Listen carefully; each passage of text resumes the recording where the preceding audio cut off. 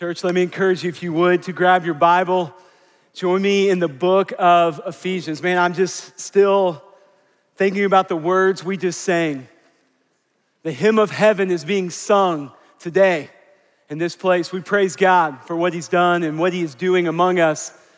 And I do want to say this right up front. I believe that some of you are here very specifically because the Lord knows that you need to hear and see of his love in a very real and tangible way. It is my prayer, it is our prayer as a church, that if you're here today recognizing already that there's something going on in your heart and in your mind that maybe you can't even understand, or there's something that you realize might be missing, it is our prayer that in this moment we share together, you would see how deep and how wide, how awesome is the love of God for you in Christ Jesus. That's our prayer today. We're gonna do so, or we're gonna try to pray that prayer through the lens of the Word of God, the Scripture, the Bible. And today we're gonna start in Ephesians 5, and then we're gonna spend some time in John chapter 4. So if you've been with us at Shades in recent weeks, you know we're walking through a series in the book of Ephesians. If you're new, we welcome you into this celebration today and into this moment where we turn our attention to the Word of God. We're walking through this book of Ephesians, a letter that the Apostle Paul wrote to one of the early churches, a church in a place called Ephesus, that helps us understand as a church the good news of the gospel, what Christ has done, and then the implications of the gospel and what that means for us in how we live our lives in the world today. Over the last few weeks specifically, we've been dealing with marriage and the family. And we've been seeing in Ephesians 5 that God has a very clear design for marriage. A man and a woman in a covenant with God for life. That is his design. And he has very specific, clear roles for the husband in a marriage relationship and specific, clear roles for the wife in a marriage relationship. And I just want to say right up front, that is such a gift that God in his love for us has clearly laid out his design, his created order, his ideal for us to experience in the context of a marriage relationship. It's so beautiful. In a world of so much confusion and so many different opinions and so many different beliefs about the marriage relationship, it is a tremendous gift that God in his love for us has laid out very clearly his design and his creation for the marriage relationship. We see that in Ephesians 5, 31 through 33, where we'll turn in just a moment. But I also recognize that when we talk about God's design, and when we see what the Word of God lays out as God's ideal, God's best for us in the context of marriage and family, you may be here today, or you may be joining us online for this message going, well, I see the design, I see God's best, but that's not what I'm experiencing. In fact, as many of us painfully know, it's oftentimes marriage and the family where we experience the greatest sorrow, the greatest loss, the greatest pain. It's often marriage and the family where we experience the greatest brokenness. And so we're going to turn our attention from Ephesians 5, where we'll start, to John chapter 4, where we'll see an encounter with Jesus so that we all can see clearly the Bible does lay before us God's design. The Bible does show us a very clear picture of God's best. And at the same time, the Bible also meets us in our brokenness. And the Bible also meets us when we're outside of God's design or when we're not experiencing his best for our lives. That's where we're going today. We'll start with Ephesians 5:31. I do want to invite you, if you're willing and able, to stand with me as I read this opening text, and this will bring us to the conclusion of our study in Ephesians 5. We'll jump into Ephesians 6 next week, looking at parents and children. We're going to have some kids in the room with us, more kids than normal, so that we can see what the Word of God says about parenting and children. But today we wrap up Ephesians 5, and this is what it says about the marriage relationship. Therefore, a man shall leave his father and mother and hold fast to his wife, and the two shall become one flesh. This mystery is profound, and I'm saying it refers to Christ and the church. That's why this is so important. That's why it's such a big deal that we understand God's design for marriage and the family, because it's to be a testimony. It's to be a picture of Christ's love for his bride, the church. And it says, verse 33, however, let each of you love his wife as himself, and let the wife see that she respects her husband. God's design, God's ideal, God's best. Let's go before the Lord. Let's ask him to use this day in our lives to reveal to us what he knows we need to see as we stand on the foundation of his word. Let's pray. Father, we come before you now needing to hear from you. I pray, Lord, in the power of your Spirit that you would speak into our lives. You know there is something specific we need to hear today. So, Lord, open our ears, open our hearts, open our minds to think deeply on your word. Use this day for your glory in our lives. And Lord, I recognize that even bringing up the word brokenness as it relates to marriage and the family, it already begins to hurt in a personal way for some. It already begins to go to some places that are painful. But Lord, I pray that you would guide us there in your Spirit so that we can see through the power of your word coming to life in us, that even in the midst of brokenness, you are at work, you are pursuing us. Your grace is sufficient. And I pray, Lord God, that there would be healing and redemption that would come because of your love for us intersecting with our brokenness. Lord, use this day for your glory. I pray for the marriages and the families represented here and online. Lord, use this day for your glory. It's in Christ's name we pray. Amen. You may be seated. Thank you for standing with me.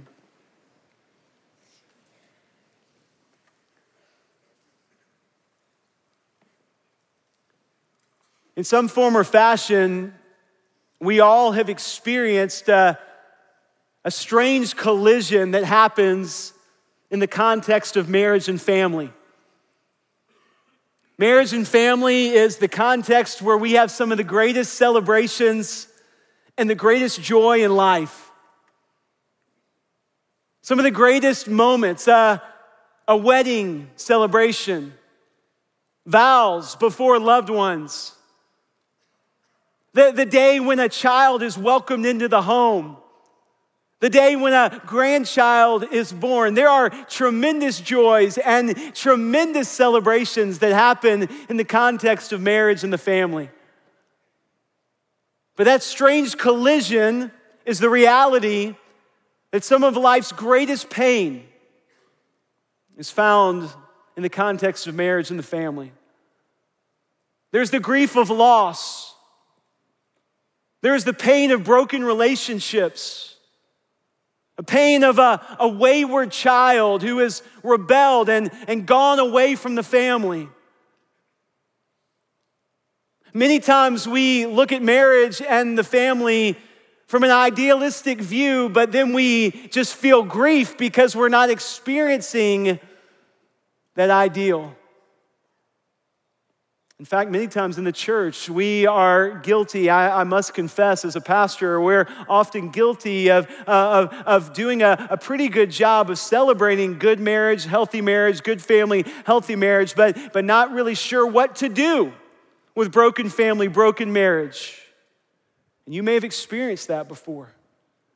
In fact, you may be here today after hearing God's design and God's ideal for the marriage relationship saying that's anything but what I've experienced.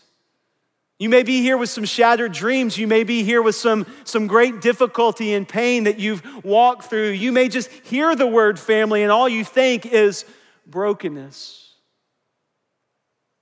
Here's what I want you to know right out of the gate. Before we go back to Ephesians, before we turn to the Gospel of John, we just need to clear the air on this. There is no such thing as a family that does not experience brokenness in some form or fashion.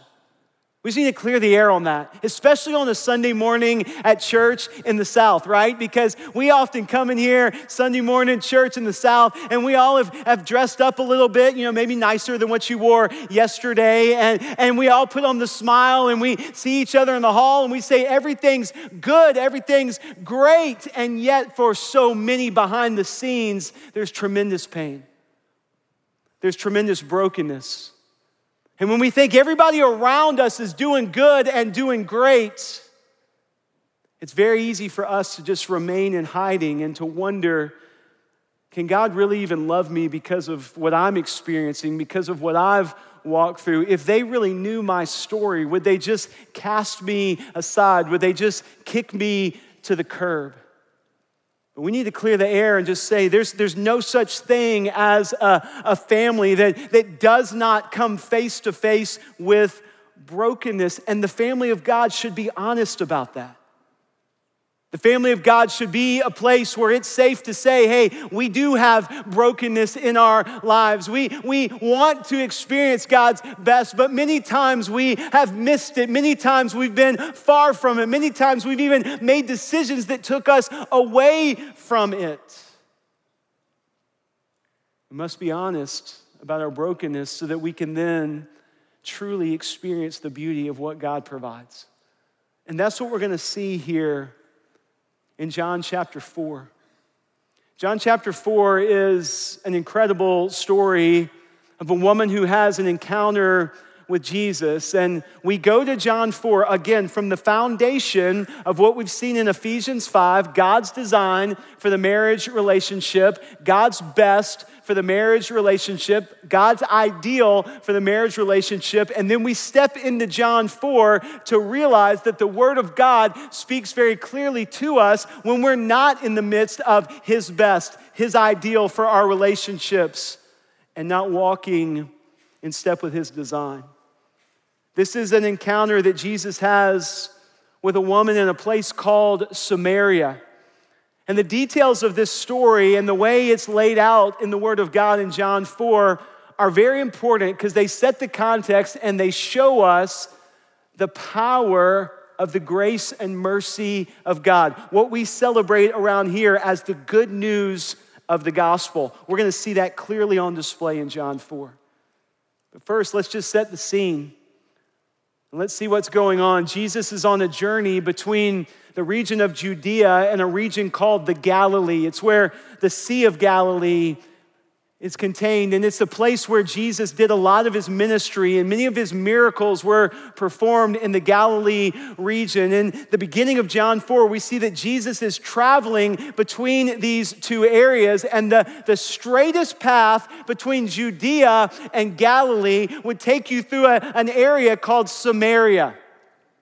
This is important because religious Jews would not take the straightest path between Judea and Galilee. They would take a long path from Judea to Galilee to make sure they go around Samaria. They wanted to bypass Samaria altogether, and here's why. The Samaritans were looked down upon by the religious Jews. They were even called half-breeds. They were referred to as a place of great brokenness.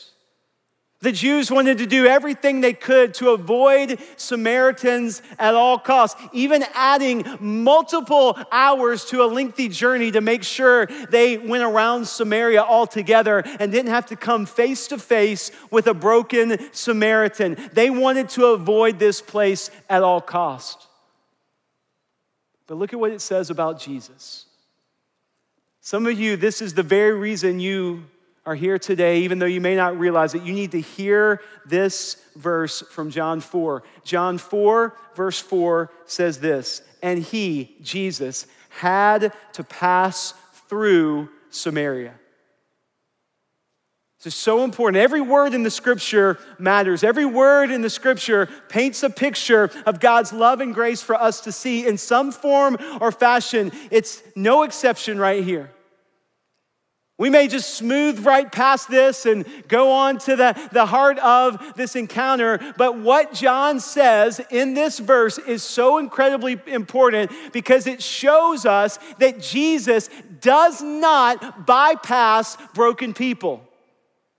Jesus does not bypass our brokenness. He does not avoid our brokenness. He enters right into it. He had to pass through Samaria. That's who Jesus is. He has come for broken people. Mark chapter 2 says it this way. This is why Jesus came. Mark chapter 2, verse 17, Jesus said, "Those who are well have no need of a physician, but those who are sick. I came not to call the righteous, but sinners." I have to pass through Samaria. I'm not going to avoid broken people the way sometimes religious people do. That's not me, Jesus says. No, I'm going to the broken places. I'm going to broken people. I will not bypass or avoid or cast aside or ignore broken people. I realize you may be here today, and maybe some of the pain you've experienced in your life has been a religious pain. It's a very real thing. I hate that it's true. I wish it wasn't. As a pastor, it breaks my heart. I wish it were not true. But there is a very real religious pain that some people encounter where those who are religious say condemning things. Those who are religious say things that cast people aside. Those who are religious say things that really create pain. I know that's not true of everybody, praise God. There are tremendous people of God here at Shades Mountain, praise God. But there are times that religious people can treat others who are different from them in ways that cause great pain. Some of you have experienced that.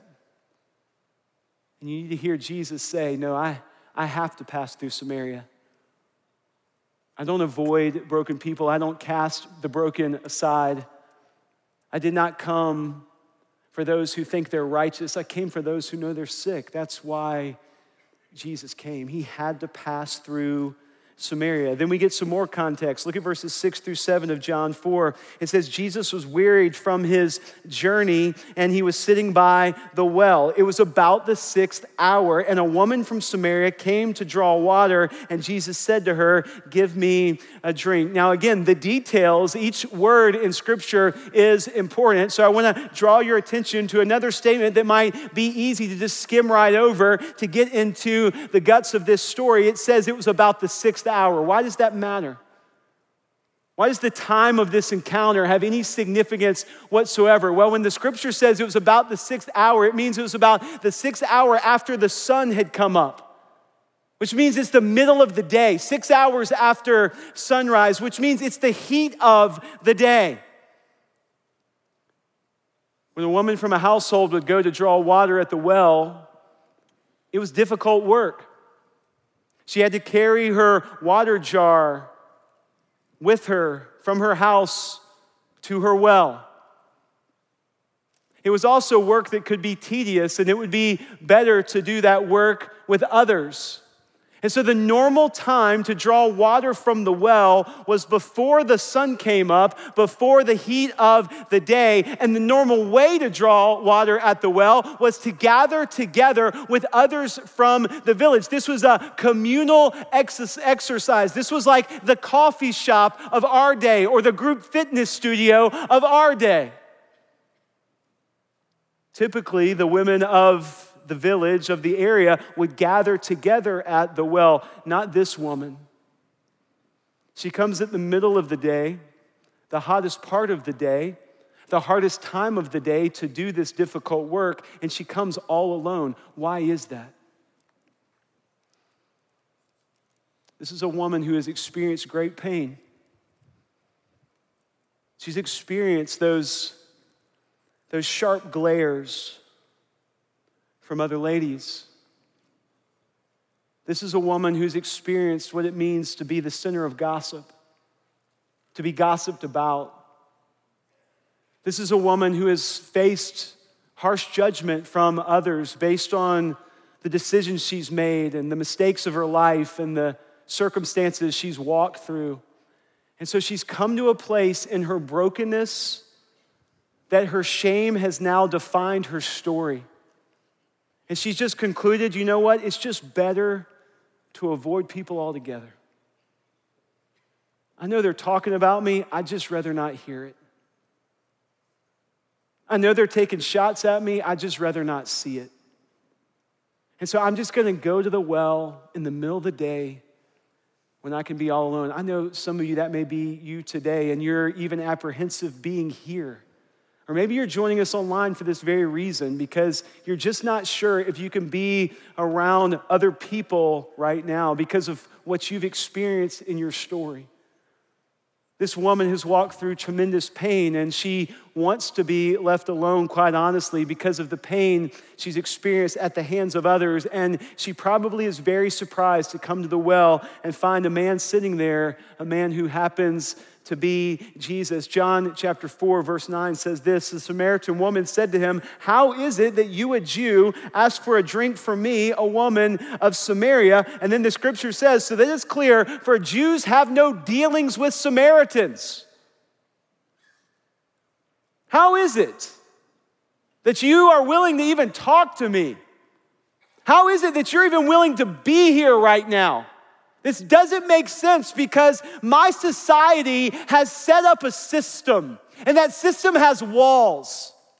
And there's the walls of classism, that the people who make this amount of money, they don't interact with people who make that amount of money. No, we have a wall of classism. Stay behind your wall.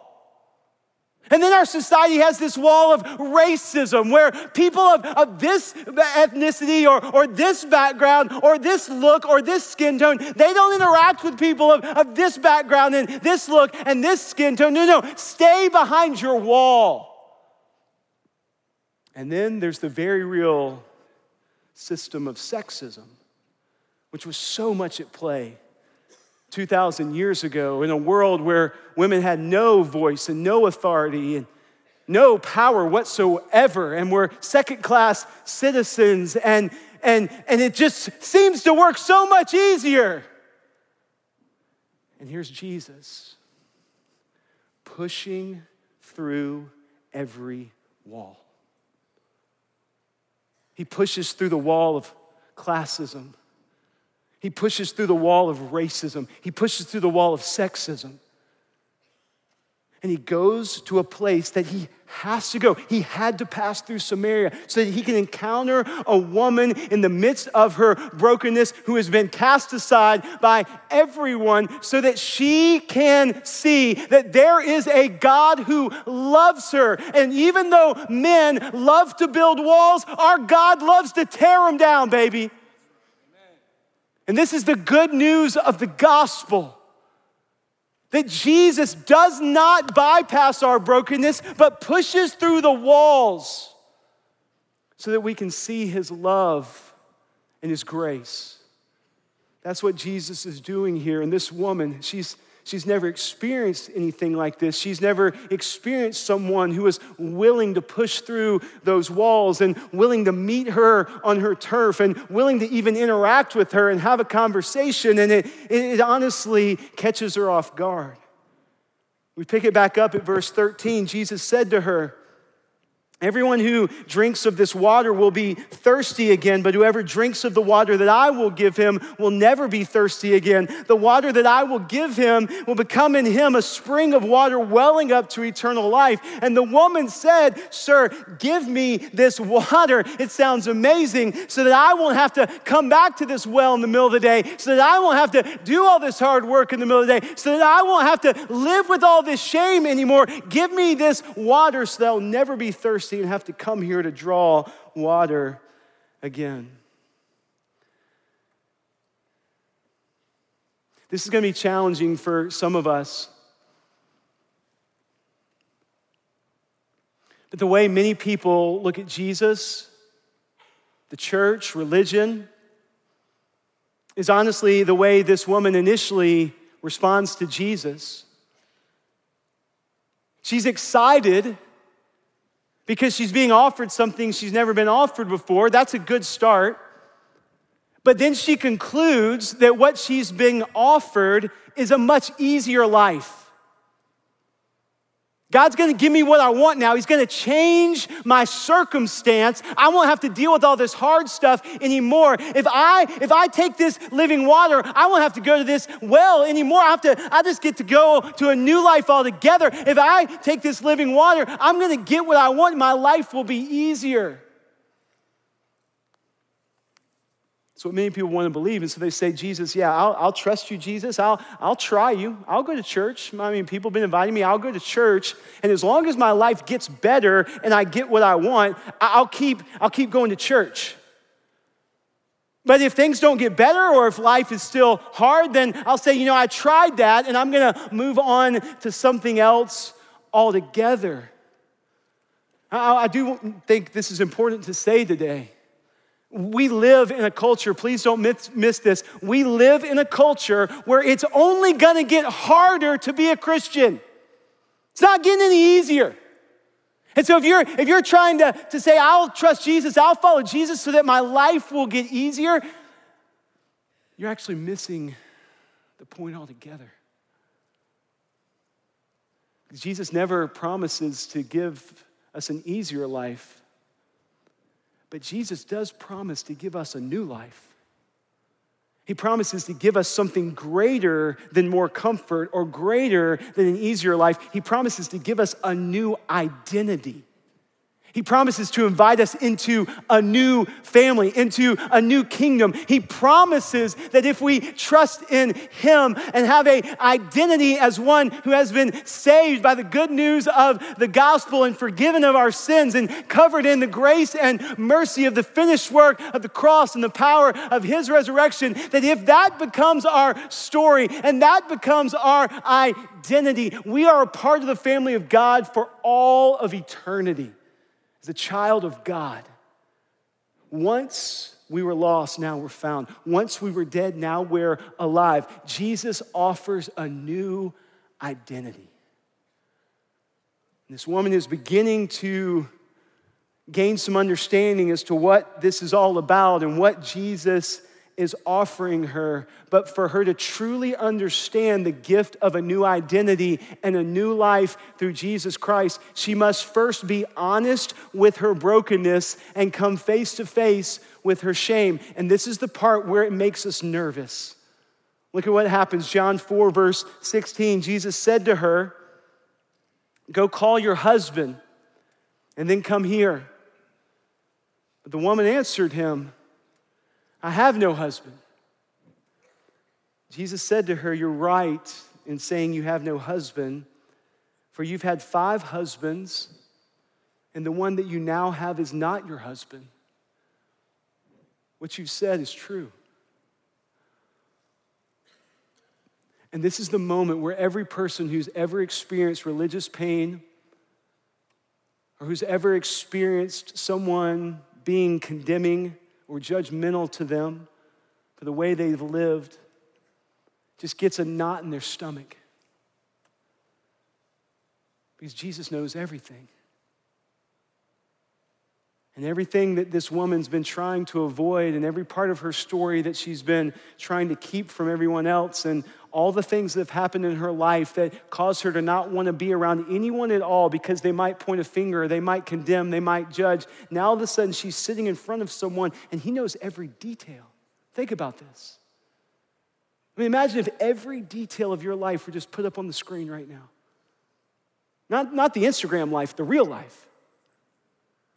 If every image of everything you've ever done flashed across the screen right now, I mean, can you imagine? And for this woman in this moment, it appears like her worst nightmare might be coming true. Oh, he knows everything. Does that mean there's more condemnation to follow? Does that mean yet another person is going to cast me aside? Does that mean yet more judgment is going to be my story? And yet, it's through Jesus showing this woman that he knows every detail, that he then invites this woman to see the beauty of real grace. Jesus knows it all. He does not condemn. He does not judge. He invites her into this beautiful gift called repentance. Now, what is that all about? Repentance is one of those words that in the church, sometimes it sounds like it could be a negative word, or it's a word that maybe you've heard someone use kind of like to beat somebody over the head, like it's time for you to repent. What is repentance all about? Well, repentance is this beautiful invitation. It's to turn away from one thing and to turn to something new altogether. In the context of salvation, in the context of the gospel, repentance is an invitation to turn away from our old self, our old life, and to turn to a new life, a new identity in the finished work of Jesus Christ, forgiven and covered in his grace. It's what we just celebrated when we cheered for baptism. This picture of the old being buried and gone and the new coming, something new all together. That's what it means to repent, to be honest about who I was and what I need and who I am in Jesus Christ and his finished work. And so Jesus is honest with this woman, telling her that he knows her story so that she can see the invitation to repent and to receive a brand new identity and a brand new story altogether. And that's what we see in John 4:25. The woman said to him, I know that Messiah is coming, he who is called Christ, and when he comes, he will tell us all things. And Jesus said to her, don't miss it, I who you speak to am he. Amazing. And just then the disciples came back and they marveled that he was talking with a woman, but no one said anything, which is really wise for the disciples in this moment. They did the right thing. They didn't ask, what do you seek, or why are you talking to her? They just marveled at what they were seeing. And then listen to this. So the woman left her water jar and went away into town and said to the people that she was trying to avoid, the people that she was embarrassed to be around, the people that she didn't want to have anything to do with because the way she had been treated, because the things she had walked through, she lays her water jar down. The very thing that symbolizes her shame and her brokenness, she lays it at the feet of Jesus, and she goes back to town to tell this crowd of people, I met a man who knew everything about me. Can this be the Christ? How in the world can that happen? How in the world can everything that represented her shame be left behind and she go to the very group of people she wanted to stay away from, saying, he told me everything I've ever done and it was awesome. It was incredible. It wasn't condemning. It wasn't full of shame. It wasn't being pushed aside. No, it was incredible. Why? It's one word. It's grace. She came face to face with grace. And the grace of God through Jesus Christ changed her story altogether. The jar, it's left. A new woman goes back to town and says, hey, you got to come and meet this man. He knew everything about me. Is this the Christ? And then her testimony is told in one verse, John 4:39. It says, many Samaritans from that town believed in him, believed in Jesus because of the woman's testimony. He told me all that I ever did. Her life has been changed. This is the power of the gospel. This is the beauty of the cross. This is why we celebrate the Lord's Supper we're about to take together right now. There is good news in the finished work of Jesus Christ. A story of shame can be a testimony of new life. A story of brokenness can be a story of beauty because the finished work of Christ, there is forgiveness for sins through the blood of Jesus Christ that was shed at the cross so that we might be covered in the grace of God and invited into new life through the gift of salvation. This is the gospel. And this is what we celebrate at the Lord's table. The bread that represents the body of Christ that hung on a cross. The the blood that represents, the cup that represents the blood of Christ shed for your sin and for mine. The finished work of Jesus Christ that invites us to be called a new creation, given a new identity as a child of God. Is this your story?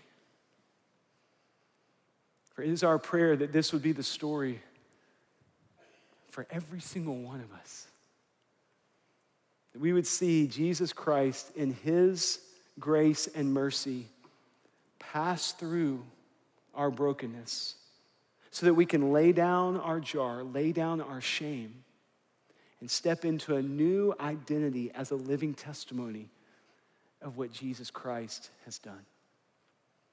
We got stations all around the room. I'm going to have a word of prayer for us as we enter into this time. I realize that there's a lot of folks in this room, but we've got a bunch of different stations in the balcony, the back of the room, middle of the room, down front here. And we just want to open this up to you to give you the chance, when you feel ready, to come and to grab the elements of the Lord's Supper. There's a cup with a little wafer in it, so you've got the bread and you've got the cup together. Grab that little cup and wafer, go back to your seat, take a moment to just be with the Lord. Maybe you're here with your family or you're here with your spouse and you want to pray together. Maybe you're here just needing to be alone with the Lord. Maybe you've got some friends around you and you want to pray together. Take a moment and just pray to the Lord. And ask him to show you whatever jar perhaps you've been carrying and needs to be laid at the foot of the Savior. Ask the Lord to show you whatever in your life needs healing. Where is grace needed right now? And just go before the Lord and remember what Jesus Christ has done. Then we'll take these elements together. After everyone has been served and is back in their seats, we'll take these elements together as we celebrate the Lord's Supper and the finished work of Jesus Christ. I also want you to know that as we move around the room and everybody's going to these stations, we're going to open these two side doors, and we've got some of our team that's ready just to pray with you. And so you may be here today carrying some very significant weight in your family or in your marriage, or maybe you're here today and you've got a child that is a prodigal that is wandering away, or maybe you're walking through some health issues or some difficult struggles and you just want someone to pray with you. Well, as we all stand and move to these stations, you can just make your way out of the worship center and come to these side hallways. We'd love to pray with you. It's a privilege to enter into those sacred moments of prayer with one another. We'd love to be able to lift up whatever it is that's going on in your life. Let me have a word of prayer for us, and then we will open up these tables and we'll take of these elements and celebrate the good news of what Christ has done. Let me pray. Father, we thank you for this time. And we thank you for the incredible gift of the cross of Jesus Christ. The cross of Jesus Christ that represents a new identity. A new identity as one trusting in Christ who has been forgiven, who has been covered in grace, who has been given the invitation to repent, to turn from the old self and turn to the new, to turn from sin and to turn to forgiveness, to lay down the water jar, and to live as a testimony of the finished work of Jesus Christ that sets us free. Oh, Father, we thank you for the blood that was shed to forgive sins at the cross. We thank you for the perfect and spotless Lamb, Jesus, who hung on that cross. We pray, Lord God, that we would live in light of what you have done and what you have offered to us through the good news of the gospel. We commit this time to you as we remember what you've done. In Jesus Christ's name I pray. Amen. Amen. These stations are open. Our prayer team is ready. Use this to have a moment with the Lord to remember the gift of the cross.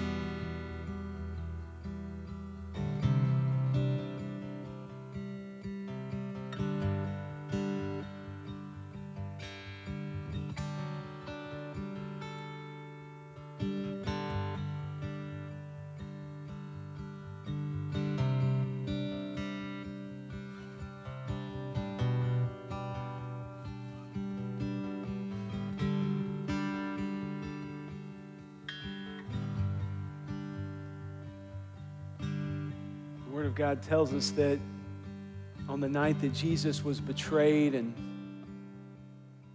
taken away to be beaten, to be thrown before a mock trial, to be spat upon, and to eventually go to the cross, that before all of that took place, he gathered with his disciples. And I just love to think about this beautiful moment. We've had the privilege on several occasions to be in Jerusalem and to be in a place where you can get this visual of what the upper room must have been like as Jesus gathered with his disciples on that night.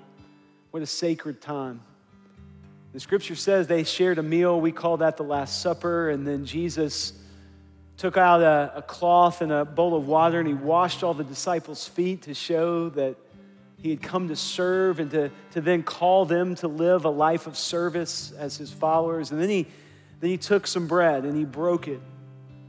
And he said to the disciples, "Take and eat, for this represents my body. And remember what I have come to do for you and for the sins of the world. So take and eat and remember the body of Christ that hung on the cross for you."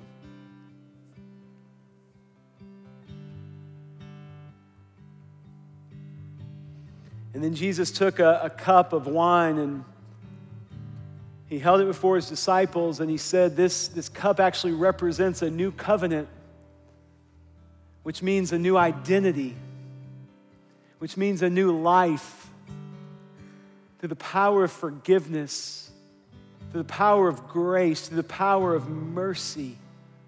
There's a new covenant through the blood of Jesus Christ that was shed at the cross. And so Jesus said, "Take and drink this cup and remember the sacrifice that was made so that you could be forgiven, and then go into the world and live. Do this in remembrance of me. Live in light of the finished work of the cross." So take and drink and remember the gift of Jesus Christ and his forgiveness of your sin. Let's pray together. Heavenly Father, we praise your name. We thank you for the gift that you have given to us through Jesus Christ, your only Son, giving his life so that we might be forgiven and made new and called your own. Lord, we thank you for those who are here today who perhaps are even experiencing this beautiful reality of the gospel in a new way for the first time. We recognize those who are among us who are brand new to the life of following Jesus. And Father, we pray your hand of blessing on them. We pray that they would see the all-sufficient gift of Jesus that covers their sin and makes them new. Father, for those who've been journeying on this Christian life for many years now, I pray, Lord God, that you would breathe fresh life and fresh renewal and fresh energy into their heart and mind through the power of your Spirit as they remember the cross.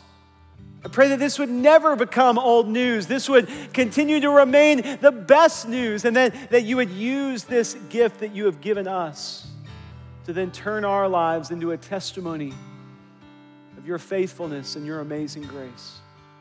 Thank you for this time. Thank you for the cross. And thank you for inviting us to be made new. It's in Jesus' name I pray.